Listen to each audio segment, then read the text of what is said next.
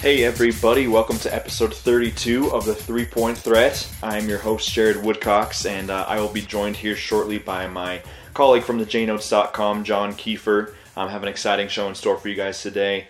For point one, John and I are going to give our thoughts first and foremost on the Jazz Rockets series. Obviously didn't go the way that we had hoped, but it was still awesome to see the Jazz get that far and compete the way they did. Then for point number two, we're going to talk about what surprised us in the second round as a whole, and then also give our predictions for both the Eastern and the Western Conference Finals. So that'll be the second point. Then last of all, for point number three, John and I are going to really dive into what's next for the Utah Jazz, what their offseason focuses need to be, and what they most need to look to change or improve. So with that being said, I'll welcome John here to the show, and let's get on with point number one. Point one. All right, so now I'm joined by my JNotes colleague, John Kiefer. John, how are you doing today?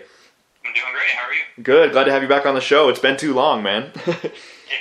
It's good to be back. Yeah, for sure. So for point one, John and I, first and foremost, wanted to talk a little bit about the recently concluded Jazz Rockets series. Obviously, didn't quite end the way that we had hoped, especially in Game 5 with Mitchell getting hurt in the final minutes. But John, I just wanted to hear, overall, what were your thoughts on the series?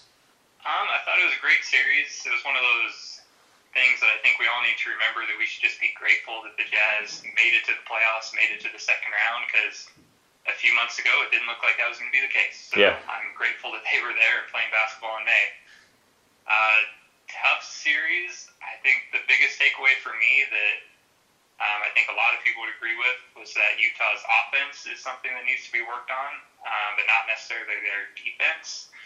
I was looking at it, and against Oklahoma City, they had an offensive rating of 106 and a defensive rating of 100.7, which are really good. It's +6 net rating. But then against Houston, that completely flipped. Their offensive rating was only a 99, and their defensive rating was a 109. So I think there's a lot to be desired from the offensive side of the ball. I don't know, what did you think? Yeah, no, I agree, and I really feel like the Jazz played well enough defensively to win a lot of the games that they lost. They just couldn't get things going offensively, like you said. You mentioned that our defensive rating wasn't as good that series against the Rockets, and I think part of that was because the offense struggled. Since we couldn't do well on offense, we gave them a lot of easy opportunities in transition. We weren't as able to set up our defense the way that we wanted to. So not only did the offense make it so that we didn't have enough firepower to beat them, but I also felt like, it really hurt our defense from being as effective as it can be. Yeah, no, absolutely. And I think that's the tough thing with the Rockets, is their offense is just so good that you can't expect to keep them down every single game of the series. And I was looking at it, and in Game 4, our defensive rating was a 100, which that's an incredible defensive rating. You should win a game if your defensive rating is a 100. NBA average is usually around 107. But our offensive rating was only 86.3, which was the lowest of the series. So Game 4, a home game, you hope to have a good offense showing. You hope to split your home games and extend the series a little bit more, but the offense just wasn't there. And I think the biggest thing is Houston. You got to give credit to them. They're an incredible offensive team, and we would have a good game. Game 2 was a good defensive game. They'd make adjustments, and they blew us out in Game 3. We made adjustments in Game 4 to have a good defensive game, and then they, once again, in Game 5, had a really good offensive game. So you got to give credit to them. Yeah, and even with that, we had chances to win Games 4 and 5, which I think people were kind of disappointed in that regard. But again, you have to go back to what you said initially, John. We have to remember the big picture. The fact that Jazz were playing in the second round after what happened last summer and how the year started is absolutely incredible. My two biggest takeaways on the series is, first of all, I really wish we could have seen Ricky Rubio. Obviously, we missed him, immensely, especially on offense. I think it was pretty cool to see Donovan Mitchell kind of, thrown into the flames, having to run the offense as a point guard and get that experience. But we would have just been so much more dangerous with Rubio. And we all knew going in that this was going to be kind of a measuring stick series. I don't think anyone really expected us to win. But it was hard for us to really measure where we're at compared to the Rockets without Rubio. If we would have been at full strength, I think it would have been a lot easier to kind of judge, okay, here's where we really stand against the Rockets. Here's what we need to improve. Not saying we would have beat them with Rubio by any stretch of the imagination, but just having him there would have helped us gauge so much better what we need to do to get past them. Yeah, absolutely. I think with Rubio, maybe we steal Game 4, Game 5. Yep. Especially with the points we made on offense. Ricky Rubio really helps our offense go with his decision-making and his passing ability, and he he just gives us that additional playmaker that a lot of people feel we need. So, yeah. You never know. It's tough. You can't go back and change things, but it's still exciting to look forward and see what this Jazz team has in store for them. Yeah, I totally agree. Then kind of the last thing I'll touch on as far as my thoughts on the series, a lot was made of the Gobert-Capella matchup. And, really Gobert didn't have a great series. Part of that, as you said, credit Houston for having a good game plan against him. But the other part of that was I felt like at times Gobert wasn't supported well by his teammates. Like, especially on defense, there were a lot of times where, the Jazz would not defend the pick and roll well. And all of a sudden, Gobert was, he was supposed to stop both Chris Paul or whoever the ball handler was and stop Clint Capella. There was no way he could be in two places at once. So that wasn't really fair to him. But I thought overall his defense was better than people gave him credit for. It was really on offense where Gobert hurt us. And I've said this a ton of times. I'll say it again. I really think for the Jazz to be a force, Rudy Gobert has to diversify a little bit more on offense. He doesn't have to be obviously a shooter or necessarily even a back-to-the-basket post-up guy, but he's got to add something to his offensive repertoire that makes him a little bit more of a threat when he has the ball in his hands down low. Yeah, I thought that a lot, but I just don't know what he can add that's going to really benefit the Jazz. I look at him and I worry that the best thing about Rudy Gobert is his ability to dive to the basket and finish above the rim. And I worry that taking him away from the basket is going to take his best asset away, which is finishing it for him. Yeah. It's going to be tough, and I wonder if just more shooting from the Jazz will help that. Because if you space the floor a little bit more and give him more room to roll to the basket, he probably looks a lot better on offense. Yeah. So I don't know if he has to develop more of a back-to-the-basket game, or I've heard a lot of people say he should develop just a little 15-foot stand-still jump shot. Those would be nice things, but I also feel like if the Jazz just spread the floor a little bit more, he's going to have more room to roll. It's going to be easier for him to finish above the rim. I mean, we looked at what the Rockets did with Clint Capella. I don't think Clint Capella is any more skilled than Rudy Gobert on offense, but he was much more effective in the series, and the main reason why was he has good point guards from the pick and roll, and everyone else is spread out so far that the help defense can't really come down. If the Jazz can mimic that a little bit more, he could be much more effective. Yeah, I agree with that. And honestly, I don't think that adding a jump shot is necessarily going to be, revolutionary to Gobert's game. I think even just adding more simple things like, practicing on catching the ball down at the rim, pump fake, and go up strong. That was a problem I had. There were some times where he just didn't go up strong. I would love to see him be a little less timid at the rim, maybe is a better way to put things. A lot of times when Capella was on him, it was he'd have the ball there, and instead of trying to just go up strong and maybe get fouled or try to dunk it, he'd try to do like a little floater or have a little bit of a soft touch, and it just wasn't working. So I think just having him, be more confident and develop more of a finesse and strength at the rim, that'd be more what I want to see. Don't take him out of his strengths, just take the strengths he has and improve them upon what he already has. Yeah, I agree. I think that's key. He just needs to be more aggressive at what he's good at. And a couple of times we saw him try to do those finger rolls that you're just laying it up there for Capella to block away. Yeah, exactly. The last thing I wanted to point out was just that defensively, the game plan worked. What the Jazz wanted to do worked. They forced the Rockets into more uncomfortable shots that they're not used to taking. We all know that Daryl Morey and his mastermind plan was we're going to shoot as many threes as we can and we're going to dunk the basketball. That's it. That's all we're going to do on offense. But I was looking at it, and the Rockets attempted 30% of their shots from the paint non-restricted area and the mid-range, which was, I believe, about 11% more than they normally would during the regular season. So the defense worked. What we wanted them to do did work, but they just have a player in Chris Paul that's what he's best at. Yeah. And that's something they didn't have in the past. And in the end, Chris Paul won them a couple games. Yep. Especially Game 5. Yep. Yeah, I'm with you. But, I think as we touched on, the cool thing here is, if we stay healthy, if we have some internal improvement, add a couple pieces, I think we proved that we're not all that far away from competing with the Rockets. Yes, there's a clear gap there, but I think we're a lot closer than people thought we'd be at the beginning of the season. Now, the question with that is obviously, does that mean, I guess we'll see. This is Sunday that we're recording, so Game 1 of Houston Golden State is tomorrow. But we'll see, whether Houston is as close to Golden State as we think or not. But I think at least the gap between the Jazz and Houston is not that bad. Yeah, I think it's clear that Utah is the third best team in the the West now. Yep. Yeah, I agree. So, kind of with that said, that really segues nicely into our second point. We're going to talk about, the whole second round and what surprised us there, as well as our predictions for the upcoming conference finals. Point 2. I guess, John, let's start with, just kind of looking back towards the second round. What surprised you, both in the East and the West? What things kind of stood out to you? I think the most obvious thing for me was Cleveland just destroying Toronto. Yep. In my mind, that was the most surprising series. I think, so with the J Notes, we all did a prediction, and I think nobody had it less than 6 games. And in the national media, I don't think anybody would have predicted it to be less than 6 games. Mm-hmm.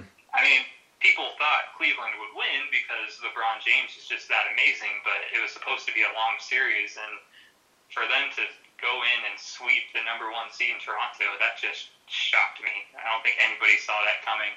Yeah. It really just plays into the narrative of LeBron James and adds his legacy of potentially being the greatest or the second greatest player of all time. Yeah, for and sure. It was just one of those things that for me, like, I'm young enough that I didn't really get to watch Michael Jordan play, but I've been able to watch LeBron James play. And it was a treat to be able to watch him in those series and just be as dominant as he was. Yeah, for sure. And, just for fun, I pulled up our J Notes picks, and I have to give a shout out. Hayden Vandemat picked the Cavs in 5, so he was the closest of anybody. But yeah, nobody else picked it to go, less than 6. And I agree. I mean, I picked the Cavs to win that series, but the fact that they were just so, that they dismantled the Raptors so easily was pretty crazy. Honestly, though, game 1, the Raptors had no business losing that game. They just totally collapsed, down the stretch. And from there, it was kind of like mentally, they knew they were toast. It felt like their playoff demons returned, and they just couldn't bounce back. Some people were like, well, the Raptors are going to be mad and come back in game 2, and they sure didn't. It was just over from there. And, I think you said it right.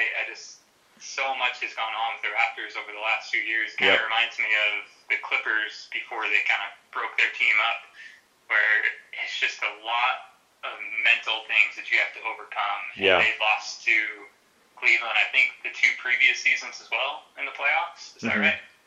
Yeah, I believe so. I think this is the 3rd year in a row they've lost to Cleveland, and it's just a mental game. And obviously, it's gotten to them. They fired their coach, Dwayne Casey, even though every single year as the head coach, he's increased their win total.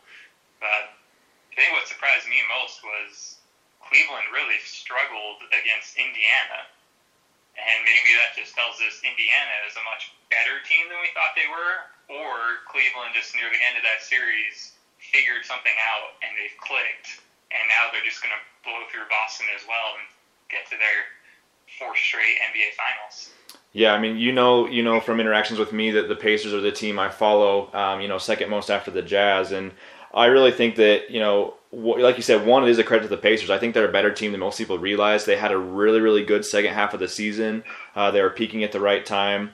They prevent some matchup challenges for the Cavs. So I think that's a huge part of it. But I also think another part of it is, you look now, Kevin Love and Kyle Korver are clicking. It's like, I think the Cavs have finally found a groove. So I think that's part of it too. We'll talk predictions in a little bit about the Cavs-Celtics series. But yeah, I agree that I honestly think that Pacers series is going to be the toughest one they have in the East. Because of both matchups and because the Cavs just weren't clicking yet, and now they certainly are. I agree. Have you heard, this kind of off topic, but have you heard the Paul George back to Indiana rumor? Yeah, I don't think there's any way that's happening. It's funny because I don't think that could ever happen. Yeah, it'd be interesting because I think that's something they could use to be another wing player. Yeah, for sure. Oladipo. That's something I've talked with some of my Pacer friends on Twitter about, is that Paul George the player would be an absolutely perfect fit for that team. You put Paul George the player there, and they have that reliable wing, that second star with Oladipo, and yeah, it's amazing. But Paul George the person, I think what we've seen the past 2 years is it's just not going to work. I feel like there's too many bridges burned there. Although I don't think he would let Oladipo be the lead man anymore. Exactly. He would want that mantle back. And yep, I agree. That's just asking for trouble. Yep, I agree. And it's kind of funny because we know it's probably not going to happen, almost guaranteed to not happen. But how funny would it be, though, if the Pacers traded Paul George away to get Oladipo and Sabonis and then just got Paul George back? So essentially they gave him up. I don't know. Not going to happen, but it's funny to think about. But anyway, did anything else surprise you? I mean, I guess I'll touch real fast. I thought the Sixers-Celtics series was a little bit surprising. I thought the Sixers would win, but I wasn't sold that they're guaranteed to win. So I guess I wasn't surprised that they lost per se, but I was surprised that it was only a 5-game series. The Celtics were totally ready for them. Yeah, there were some close games, but I just felt like overall the Sixers were outworked. And how about Ben Simmons having the worst plus-minus of any player on either team? He was a minus 63, or the Sixers were a minus 63 with him on the floor. They were a plus 48 with him on the bench. And, I'm not really one for the whole Simmons-Mitchell debate, but I can't believe how well Brad Stevens and the Celtics just neutralized him, forced him into things where he's not comfortable, forced him to try to be a jump shooter, which he wasn't even willing to attempt those shots, and they just totally shut him down. Yeah, I think Philadelphia's youth really showed in this series, and the fact that they haven't really been there before. Yeah. And Boston is young as well, but outside of Jason Tatum, most of their players were there last year as well. So they do have the added experience, and then also the coaching of Brad Stevens is another factor. But Ben Simmons, I feel like coming into the playoffs, everybody said this was going to happen. Like somebody was going to learn to coach him in a way that just forced him to either shoot shots or almost disappear. And that's what happened. He chose not to take the shots because he doesn't feel comfortable. And, I mean, like you said, he had the second worst plus-minus in the whole second round of the playoffs, too. So it's going to be tough going from here. I think Ben Simmons is going to have to learn to extend his game a little bit more. I don't know if he needs to shoot threes, but I think for him the next step would be learning little floaters and also posting up. I was really surprised Ben Simmons didn't post up more. I mean, with the mismatch of him playing point guard, he's 6'8", 6'9". He's going to be posting up against guys who are 6'4", 6'3". There's an obvious disadvantage there, but I will say going forward, Philadelphia-Boston, that looks to be an amazing matchup going forward because I think both those two teams just have the youth that year in and year out they're going to be facing each other late to the playoffs. Yeah, I agree. And then there's also the rumor about LeBron going to Philly, which would throw a whole nother wrench in that thing. But yeah, I agree. I got to say, that's the one that just makes no sense to me. If Ben Simmons is your future and he's the best with the ball in his hand, I get LeBron James is one of the greatest players of all time, and if you can get him, you go after him, but he needs the ball in his hands as well to be effective, and he would just be taking the ball over from Ben Simmons.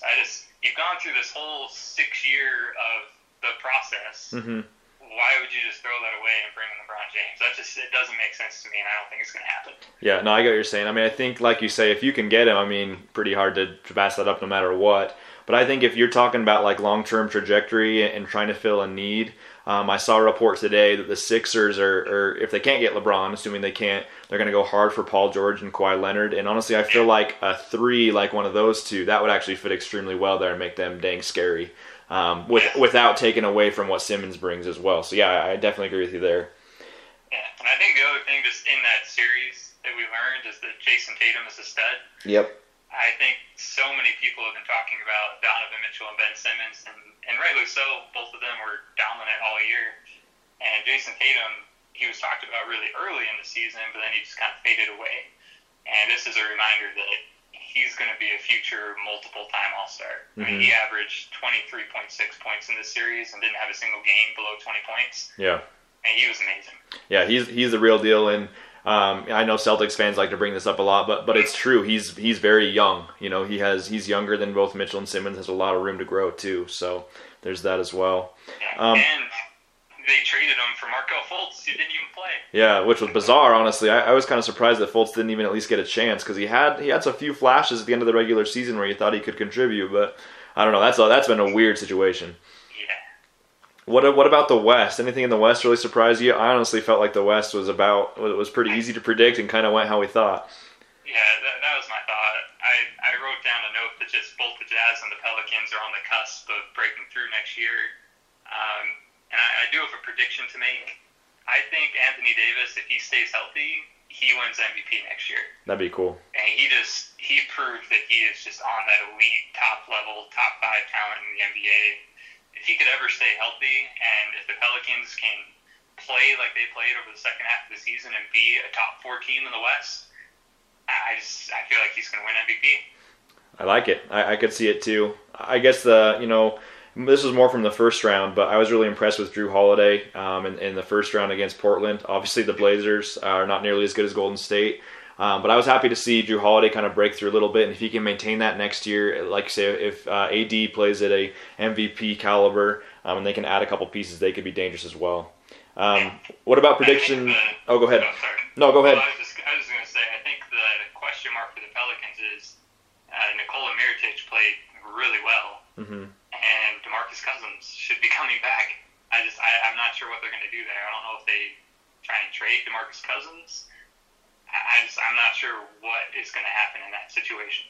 Yeah, I mean, a lot of people talked about how, imagine how good they'd be with Cousins, but honestly, I think we've seen from Cousins' track record that he doesn't necessarily always make a team better. I would be hesitant to break the bank to keep Cousins. I think there's other things you can add to build around, Mirotic and AD than be stuck on Cousins. Some people are going to disagree with me big time on that, but that's just how I view it. Yeah, and I mean, they could do like the Jazz do. We didn't think that Favors and Gobert could play together. Yep. But, I mean, they play together for a little bit, but for the most part, they just kind of offset each other. Gobert will play center, and then when he comes out, Favors will go in and play center. And maybe they could find a way to get a balance like that, because I think the one thing we learned is Anthony Davis is better when he plays center. But when they play together, Marcus Cousins is the center, so you're taking him out and putting him in a worse situation. Yeah, I agree with that. What about your predictions for the conference finals? What do you think is going to happen in these two series? Oh, geez. Cleveland, Boston. I think Cleveland wins. I mean, I've never voted against LeBron James. Yeah. Whenever I have to bet on a player, I bet on LeBron James and trust that he'll win. I can't imagine a scenario where he loses. I mean, Boston did surprise me in that last series, and they looked really, really good. I think they have the obvious coaching advantage, but I don't think that is enough to overcome a LeBron James-led team. So I think it'll be a longer series. I don't think this is a 4 or 5 game series, maybe 6, 7. But I do think Cleveland wins that series. Yeah, I'm with you 100%. I'm going Cavs in 6 in that one. I really do think that Brad Stevens will have a good game plan for LeBron James. He always seems to game plan well. But at the end of the day, he's one of those guys that you can only do so much game planning against because he'll figure out a way to beat you, as we saw, in both the first rounds, both the first 2 series so far. How about Warriors Rockets? What are you thinking there? This is the one I can't decide. It's so hard. I mean, I was looking at it. I was looking at regular season numbers to see if I could find any advantage for one team or the other, and they are just so similar. So their offensive rating, for example, during the regular season, Golden State's offensive rating was 112.3. Houston's offensive rating was 112.2. Their defensive rating, Golden State's was 104.2. Houston's was 103.8. And just offense and defense, they're so similar. Yeah. At the end of the day, I would go with Golden State because they've been there, they've done that. And I look at each individual spot to see who has the advantage. So Steph Curry, Chris Paul, I mean, maybe you just call it a wash. Klay Thompson, James Harden, you probably give it to James Harden. Clint Capella, Draymond Green, I would probably give it to Draymond Green. But then who guards Kevin Durant? Yep. I just think he's the difference maker in this series. I don't think anybody can stop Kevin Durant. I think Trevor Ariza is a good defender, and he's got the length that he can maybe bother Kevin Durant. But I just think he's going to make the difference in this series, and I think Golden State's going to win. Yeah. So I'm as sick a Golden State as anyone, but I honestly don't feel like, at least in my mind, I really feel like they're going to win pretty handily. May go to 6 games, but I mean, you just look at, you got James Harden and Chris Paul are great players, they're great pieces. But I just feel like Kevin Durant and Steph Curry have the edge over them. Obviously, they're both former MVPs. Like you said, the Rockets don't really have anybody that can stop Kevin Durant. And I know that they were pretty evenly matched in the regular season. I know that Houston beat them in the regular season as well. But this is a totally different animal. I feel like that the Warriors, they just ramp it up in the playoffs. And the other thing, too, is all the pressure right now is on Houston, because I know Houston has home court advantage. We'll see what happens in Game 1. But, if Houston loses that Game 1, right away, like, all the pressure is on them. It already kind of is, but especially if they lose that Game 1. Whereas the Warriors, like, they literally have no pressure right now. They just got to come out, and if they win Game 1 or 2, they're just fine. And I don't know. I don't see a scenario where the Rockets beat them. That's just my thinking anyway. Yeah, and I think with Houston, like you talk about the pressure that they're going to be facing, they also have players who have pressure I mean, James Harden is probably going to be the MVP, which carries a lot of pressure to win. Chris Paul, obviously, just for his legacy, he's never gotten this far into the playoffs before. So I wonder what pressure he's going to be facing. Mike D'Antoni, similarly, has never really gotten this far into the playoffs, and all three of them have a history of just blowing up in the playoffs. Yeah. And I wonder if that pressure is going to get to them. And I think the thing that maybe is underrated, and it's something that we talked a lot about as Jazz fans when they were playing Houston, they're probably not going to get the same whistle that they got against us. Yeah. And we did not lose because of the referees. Let me get that out of the way. I hate when people say that. I don't feel like referees can really dictate a game or a series over the large course of things. But James Harden especially, a big part of his game is I'm going to get to the free throw line. I mean, he took 10 free throws a game. He shot over the last 5 years. I can't remember the TNT graphic. It was like 1,500 more than anybody else or something like that. Yeah, I mean, it's so many more free throws. And the further along you get in the playoffs, the less times you're going to get the whistle. The referees just seem to allow more contact. They allow it to be a bit more physical as you go into the playoffs. Yeah. And I don't think he's going to get the same whistle. And I wonder if that's going to get into their heads because James Harden and Chris Paul also complain a lot to the referees, which is really frustrating to watch. It's one of the reasons I hate watching them. Enjoy watching that series. I'm with you 100%. Yeah, and I just wonder if that gets into their heads as well and messes up with the way that they play. And going back to the mentality thing, I know I've talked about this quite a bit, but remember, back in the day, there was kind of this rivalry, but it wasn't really a rivalry between the Warriors and the Clippers because the Warriors always dominated it. How much do you think that's going to impact Chris Paul mentally? When he was with the Clippers, he could never, ever, ever get past this Warriors team. And now, yes, he's on a new squad, but I feel like part of that mentality, part of that thought process is still going to linger with him. Yeah, I think so. I think that's why, kind of what you said, Game 1 is going to be really important. Because if Houston could win Game 1, I think a lot of that goes away. Yeah. Because then you can relax a little bit, like, okay, we defended home court, we got that win, now let's just play basketball. But if they lose, I do think it's going to build, and that's going to be a big storyline going forward. I agree. That's a really good way to put it. Well, cool. So there's our thoughts and predictions for conference finals. I'm honestly looking forward to both series, even though I do think it will be Cavs-Warriors again in the finals, which kind of disappoints me. I hope I'm wrong. I hope that really things get, kind of, that they're closely contested and they're exciting series, so I can't wait to see what happens there. With that said, let's move on now to point number 3, getting back to the Utah Jazz and what they need to do this offseason. Point 3. All right, point number 3, getting back to the Utah Jazz. Obviously, John, we saw that, like you said, I think that the Jazz are pretty much the clear third best team in the West, especially if they can stay healthy and they can keep improving internally.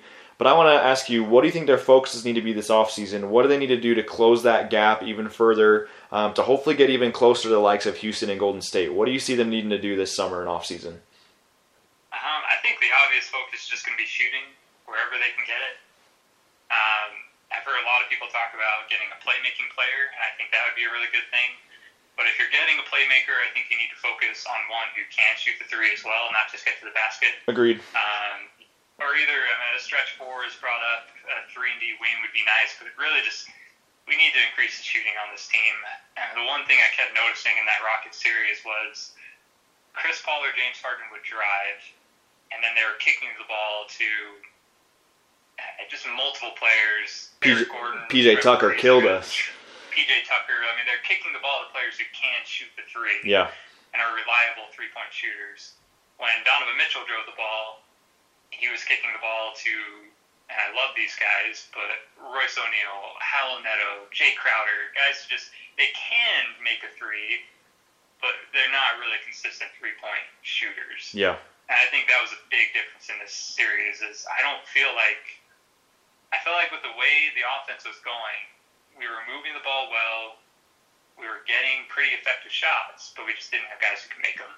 Yeah. I think that needs to be a big primary focus this offseason. Yeah, especially, obviously we have Joe Ingles, who's a great three-point shooter, but it's kind of like when he's struggling, there's no one else we can really turn to that's a knockdown three-point shooter. So I agree with you 100%. And he did struggle in some of those games in the Houston series. Not only that, but Ingles still has a tendency to be a little bit too timid sometimes. So really adding just a confident knockdown three-point shooter, I agree with you 100%. One guy that I wrote about him recently, John. I just keep thinking about him. I know that he's not a sexy name or a huge pickup, but I would really like to see the Jazz go after Glenn Robinson III. And obviously he missed a lot of this past season with an ankle injury. But you look at his shooting, he's gone up the last 3 years. He's improved his three-point shooting. He was up to 41% this past year. And I think he could be kind of a jack-of-all-trades where he checks the three-point shooting box. He checks the playmaking box. Last season he showed, a lot of versatility as a playmaker getting to the rim. And he's also a plus defender. On top of all that, because of him coming off injury, because his stats were low this past year, because he kind of fell out of the rotation in Indiana, I think the Jazz could get him extremely cheap, and they develop him. I feel like he has a lot of promise of being kind of an under-the-radar pickup the Jazz could get to check a lot of those boxes. Yeah, I think so. That's a name I hadn't really thought of. I've seen you mention him a few times, though, and he definitely fits the bill of a 3-and-D wing. Someone who's very athletic, can play defense, but then on the other end can hit a three, get to the basket. I mean, we know he's athletic. I believe he won the dunk contest 2 years ago. Yes, he did. Uh-huh. So, I mean, we know he's athletic. So that'd be a good idea. Yeah. So I wrote a list of some players that I think would be interesting to go after aggressively this offseason. Okay. I'm just going to read you this list. Stop me when you hear a name that interests you. Okay. Mario Hezonja. Love it. 9.6 points last year, 34% from three. He's very athletic. I don't know if a lot of people know this. The reason I like him so much is before he was drafted, he did a dunk contest in Europe and won, but his winning dunk, he wore a Darth Vader mask. Anybody who can do that is good in my book. That's awesome. I do think he'd be a good player, though. He's very young. He's good on defense. He is primarily a three, but he's also 6'8" and pretty strong. So he played a lot of four for Orlando. And he just real fast, and he had success at the four. I saw a lot of things on Twitter, Magic fans talking about how well he played at the four spot. Yeah, and that was my thinking, is if we need a stretch four or someone who can kind of switch between both positions, I think he would be a good idea. He's an unrestricted free agent, so he should be available. The Orlando Magic can't just match any contract. The next one, I know you don't really like this person, but I know a lot of Jazz fans would be interested, and that's Jabari Parker. Mm-hmm. I know you're not a fan. I'm not sure if I'm huge on him. I know he's just oozing with potential, though. Yeah. I mean, he's had those 2 ACL tears, which is worrisome, but it also means that maybe the Milwaukee Bucks are a little bit worried about him as well, and you can get him for a cheaper contract that you might not have thought was available. But we have to remember, last year before he tore his ACL, he was averaging 20 points a game. I mean, he is a good, young, athletic player. Mm-hmm. I don't know if you've thought about him very much. These are a bunch of names going forward are guys who we can get them with the money that we have available. Joe Harris from Brooklyn. I like Joe Harris. He surprised me. I was just looking up his numbers. He averaged 10.8 points and shot 42% from three. I had no idea he was that good of a three-point shooter. Yeah. I mean, 42%, that's incredible. So if the Jazz could use a player like him off the bench, he's an unrestricted free agent as well, so we could just offer him anything we want. Doug McDermott, Dougie McBuckets, I think he'd be fun. Primarily the three, but could play the four. Yeah, I like him. His defense worries me a little bit, but other than that, yes, I definitely agree. Yeah, and I think as a player just coming off the bench, he's a career 40% shooter. I don't know if you want him starting any games for you. If he's a starter, I don't think you're a winning basketball team. Yeah. Not likely. But he's a good player. I know a lot of Jazz fans have brought up Will Barton as a potential target out of Denver. And it shocked me how much money he's making. Last season, he only made like $3.4 million. Mm-hmm. So that's an extremely affordable player who averaged 15 points a game. And also, he got 5 rebounds and 4 assists a game off the bench. So, I mean, those are the main players that I saw that I liked. There's people out there. There's options that we can get to increase the shooting for this team. I think the focus is going to be, not the focus, but the question is going to be, what position do you want? Do we need a stretch four, or do we need a 3-and-D player, or do we need someone who can really kind of help with Ricky Rubio and Donovan Mitchell and create more playmaking? Yeah. So let me just give my quick thoughts real fast on those guys you brought up. Hazonia, I actually agree with you. I really like him. I think he could be had on a good deal, and I think he's someone that has a ton of untapped potential that Jazz could help him reach. I think personality, style-wise, he'd fit really well. Not to mention, we've seen a lot of players leave Orlando and blossom. I mean, look at Victor Oladipo, look at Tobias Harris. Maybe Hazonia follows that trajectory. Jabari Parker, honestly, it's not that I dislike Jabari Parker. I don't feel like his reward is going to be as high as the risk, both from how much he would cost and his injury history. On top of that, I don't know. Obviously, he's restricted, so I think it'd be hard for the Jazz to get him. I'm just a little uncomfortable about them putting all their eggs in one basket with Jabari when there's so many question marks there. I put Jabari, but honestly, when I looked at it, I think it's going to take a max contract to get him, and I would not want him on a max contract. Yeah, I guess the only way I'd be okay with it is if somehow he was willing to accept less than that. Yeah. I guess my biggest thing there, John, is not that I dislike him. I just wanted the Jazz to be cautious before spending too much on him is the biggest thing there. Let's see, you mentioned Will Barton. I like Will Barton. I worry a little bit about his personality meshing with the Jazz. I worry about him being kind of like a better version of Alec Burks. And I do think he's going to be quite a bit more expensive. There were rumors that he turned down a pretty hefty extension with Denver. Whether that means he just wants out of Denver, whether that means he thinks he's worth more money, I guess remains to be seen. But there's a lot to like about him, don't get me wrong, but I do have a couple concerns with him. Remind me, who was the other player you brought up? We got Joe Harris, Doug McDermott. Yeah. So I like Joe Harris a lot. McDermott already touched on it. I like him, as you said, as a bench player. Then two others that I kind of have on my list. These guys mostly for their shooting, and again, I don't know if the position makes sense per se. But I would like the Jazz to look at Fred VanVleet, obviously the Raptors' backup point guard. And then he's not a great defender either, but Nemanja Bjelica for the Timberwolves, great three-point shooter, has some size, could play some stretch four. If he could improve on defense, he could be good. Going back to VanVleet real fast, though, I know that the Jazz have a lot of guards. Obviously, our backcourt is pretty stacked and pretty set. But I just feel like a guy like VanVleet that actually knows how to run an offense, can shoot the three ball well. I believe he was about 41% or so from three this past year, and he's just tough as all get out. He's the kind of guy that I feel like fits the Jazz mold and could provide them with some much needed shooting. Yeah, I do like Fred VanVleet. I think the thing that would worry me about him is just his size. Yeah, I agree. He's a very undersized player, and I don't know if he'd be able to stay on the floor, but I guess the thing is a lot of players on our team, because of Rudy Gobert, can stay on the floor. Mm-hmm. So he'd be a good idea. Point guards, we do have a lot of point guards, but Hal Neto is a player who I've always really liked, but I don't know if the Jazz are going to bring him back next year. Yeah. So there is going to be a guard position open, and Fred VanVleet would be a good option to fill that. I just had a few other players that I was just exploring and found a couple names that I thought would be interesting. Yeah, go ahead. Wayne Ellington for Miami. He's a bit older. He's going to be turning 31, but he scored 11 points a game on 39% shooting from three. And this is one that I don't think we're going to have the money, but I don't know. He's getting a little bit older, but J.J. Redick is going to be available. He only signed a one-year deal with Philadelphia, but it was for $23 million. Yeah.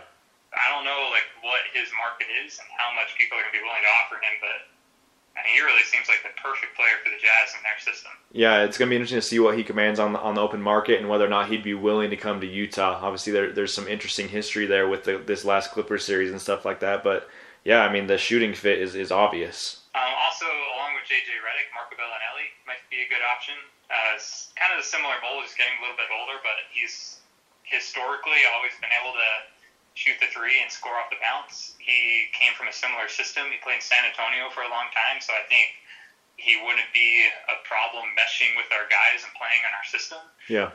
He's also much more affordable than J.J. Redick. He was a buyout option, only made about $5 million a year. So there are a lot of options out there for the Jazz. I don't think there's as many big names. I don't know if there's any sexy names out there.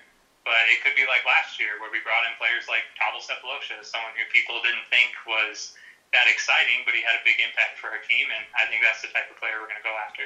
Yeah, I agree. I almost think the Jazz would be wise to avoid, trying to make too big of a splash this summer and really waiting till 2019. And you think about it, we really outperformed expectations this year. A lot of people expected this to be kind of a growing pains year, which in some ways it was, but we were able to, kind of get past those. And I think, we have one more year where we kind of keep our guys mostly intact. We see what we have, and we really focus on internal improvement this year with getting our guys better, adding a few complementary pieces, and then 2019 is when we really, really strike and try to make more of a blockbuster move or a big splash. Because you think about it, there's a lot of questions facing the Jazz as far as how they can get better internally. I mean, can Rubio continue to improve his shot? Can Donovan Mitchell add more to his game? Can Rudy Gobert add a little more offense, as we've talked about? Can Dante Exum take a leap and stay healthy? Can Jay Crowder, being able to be in training camp with the Jazz, can he get more assimilated into their system and be better off the bench? A lot of these guys that are good right now could still improve, and that alone could take Utah to another level. You add in a couple role player type guys with that internal improvement, and say we have say in 2018 we're the 3rd seed, or we take Houston to Game 7 or something like that in the playoffs. All of a sudden, we're looking at what we have, and we can really analyze, okay, what do we need to keep? What do we need to change? We know where we're at really well now, and then in 2019 they make their big splash. That's kind of what I'd like to see happen this next year. Yeah, no, I think it hit the nail on the head that if the Jazz have been healthy this year, how many games do they win? Mm-hmm.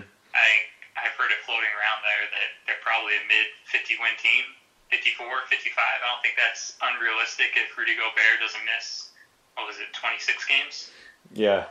So internal development could be everything that we need this year. Donovan Mitchell is only going to get better, which I can't tell you how often I forgot he was a rookie this year, which is just so exciting for the future. He's only going to get better.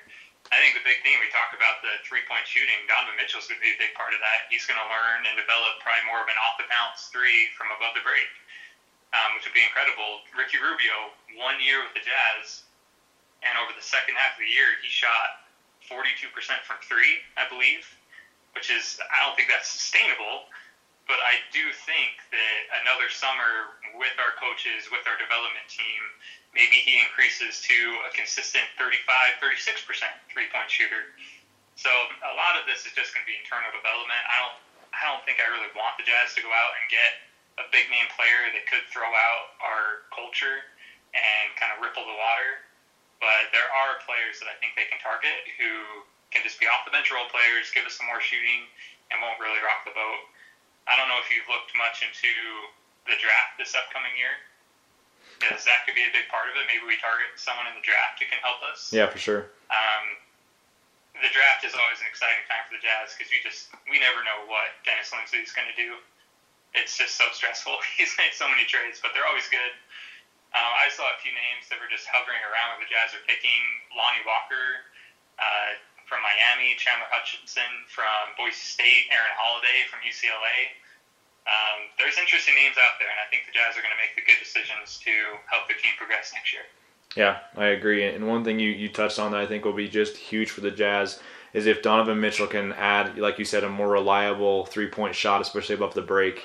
He is just going to be absolutely deadly. Teams are not going to know how to stop him between, a three-point shot and his ability to get to the rim and finish. That's going to be awesome. So, that's a huge part of the internal improvement for sure. Kind of last thing I wanted to touch on regarding the Jazz offseason, obviously they have a big decision facing them regarding Derek Favors. Or maybe it's better to say that Derek Favors has a big decision because ultimately he gets to pick whether he stays or goes. I'll give my thoughts real fast, John, on Derek Favors, and I want to hear you chime in as well. I honestly hope the Jazz find a way to keep Derek Favors. One, because I love the guy, but two, because I think that, even though he can be a little bit unheralded, I think he is really an important part of this team. With that being said, I hope that they keep him with either a 1-year deal or one of those kind of 1+1 contracts where the second year is like a team option, for example. And why I think that is, I think Favors may have a hard time finding the money offer he wants to get this year. Obviously, this summer the money's pretty hard to come by for a lot of teams. Not only that, but I think there's a part of him that wants to see how far this Jazz team can go. And so if the Jazz were to do a 1-year or a 1+1, that way he could kind of have the best of both worlds. The Jazz will likely, assuming they don't go out and add somebody that's really expensive, they could probably even afford to overpay Favors a little bit for this 1 year. And that kind of makes him feel better about staying. He gets, make more money. He gets to see how this Jazz thing goes. And then next year, if we decide, look, we do need to add a stretch 4, or if Favors like, okay, look, we went far, but I need to go out and get a long-term contract somewhere before I'm too old, they can really talk about that and make a good decision. They'll have the option, if it is a 1+1, and then the Jazz can really make the best decision for both them and Favors, but they get to keep him for one more year to see if he really is going to work well with Gobert and with Rubio now that those three have worked out their chemistry. So that's what I'd like to see happen, at least for 2018. What are your thoughts, though? Do you want to see the Jazz keep Favors, or do you think it's time to move on? I'd like to see him keep him. I've always really liked Derek Favors. I think he meshes really well with our guys. He likes Utah. I think that's a big key. He likes it here in Utah. And if you can get players who enjoy playing here, we want them here. Yeah. This is years ago, but I remember Dennis Lindsey during the offseason making a comment that it was about how free agents and they don't really want to come and play in Utah because there's no nightlife or whatever. And he said if they don't want to live in Utah, we don't want them to play in Utah. And I just always remember that. It's like, why would we want somebody who doesn't really like Utah? Mm-hmm. And Derek Favors is a guy who likes Utah. He's good for our culture and our environment. I think what you said is a big point, is what does he want? Does he want a longer-term deal, or does he want a shorter-term deal? Because right now he's 26. Most players don't want to be a free agent once they're 30. They'd rather get that long-term deal before they're 30. Mm-hmm. So could the Jazz sign him for maybe a 3-year deal with an opt-out after 2 years, so he can hit the market once again at 28, 29 years old? I think that would be ideal. I think the price is going to be a big thing. I don't know how many players in the NBA right now, or how many teams in the NBA right now, want a traditional 4. It's just not really in fad. Most people want that stretch 4, the guy who can shoot the ball, and that's not really Derek Favors. No. If he would just embrace being a center, I think he could maybe get himself some more money. But from everything I've heard him say, he really views himself as a power forward. And it's going to be hard for him to get the type of money that I think he wants. I could see the Jazz signing him for maybe $12, $13 million a year, and I think that might be the most he's going to get on the open market. So if he likes Utah and wants to stay here, and that's the most money he's probably going to get somewhere else as well. If another team is going to offer him $12 million and Utah is willing to offer that as well, I think ultimately he'll choose to stay in Utah. Yeah, I can see that. There is talk of, maybe one of the teams with cap space like Phoenix or Dallas or Atlanta, someone along those lines, does kind of go out on a ledge and offer him a hefty deal. But like you say, that's pure speculation, especially with him kind of trying to be a hybrid 4-5, when really I agree that I think he's best suited as the 5. But even in his exit interview, him himself in his end-of-year interview, he said that he sees himself as a 4. And yes, he's tried to add that three-point shooting, but it's far from his game. But I don't know. Going to be really interesting to see. I don't know. I hope that he stays. And like you said, I think that if the money's the same, he'd be foolish to go to a lottery team and leave this Jazz team behind. But going to be interesting to see how it all plays out. I'm really looking forward to seeing that this summer. Yeah, it's going to be fun. It's going to be interesting. There's going to be a lot going on. I think a big thing for the Jazz and their decision-making as well is going to be, if we let him go, who are we replacing him with? That's true. Do we have a legitimate option to replace him? And if the answer is no, are we willing to offer him maybe a few more million to get him to stay?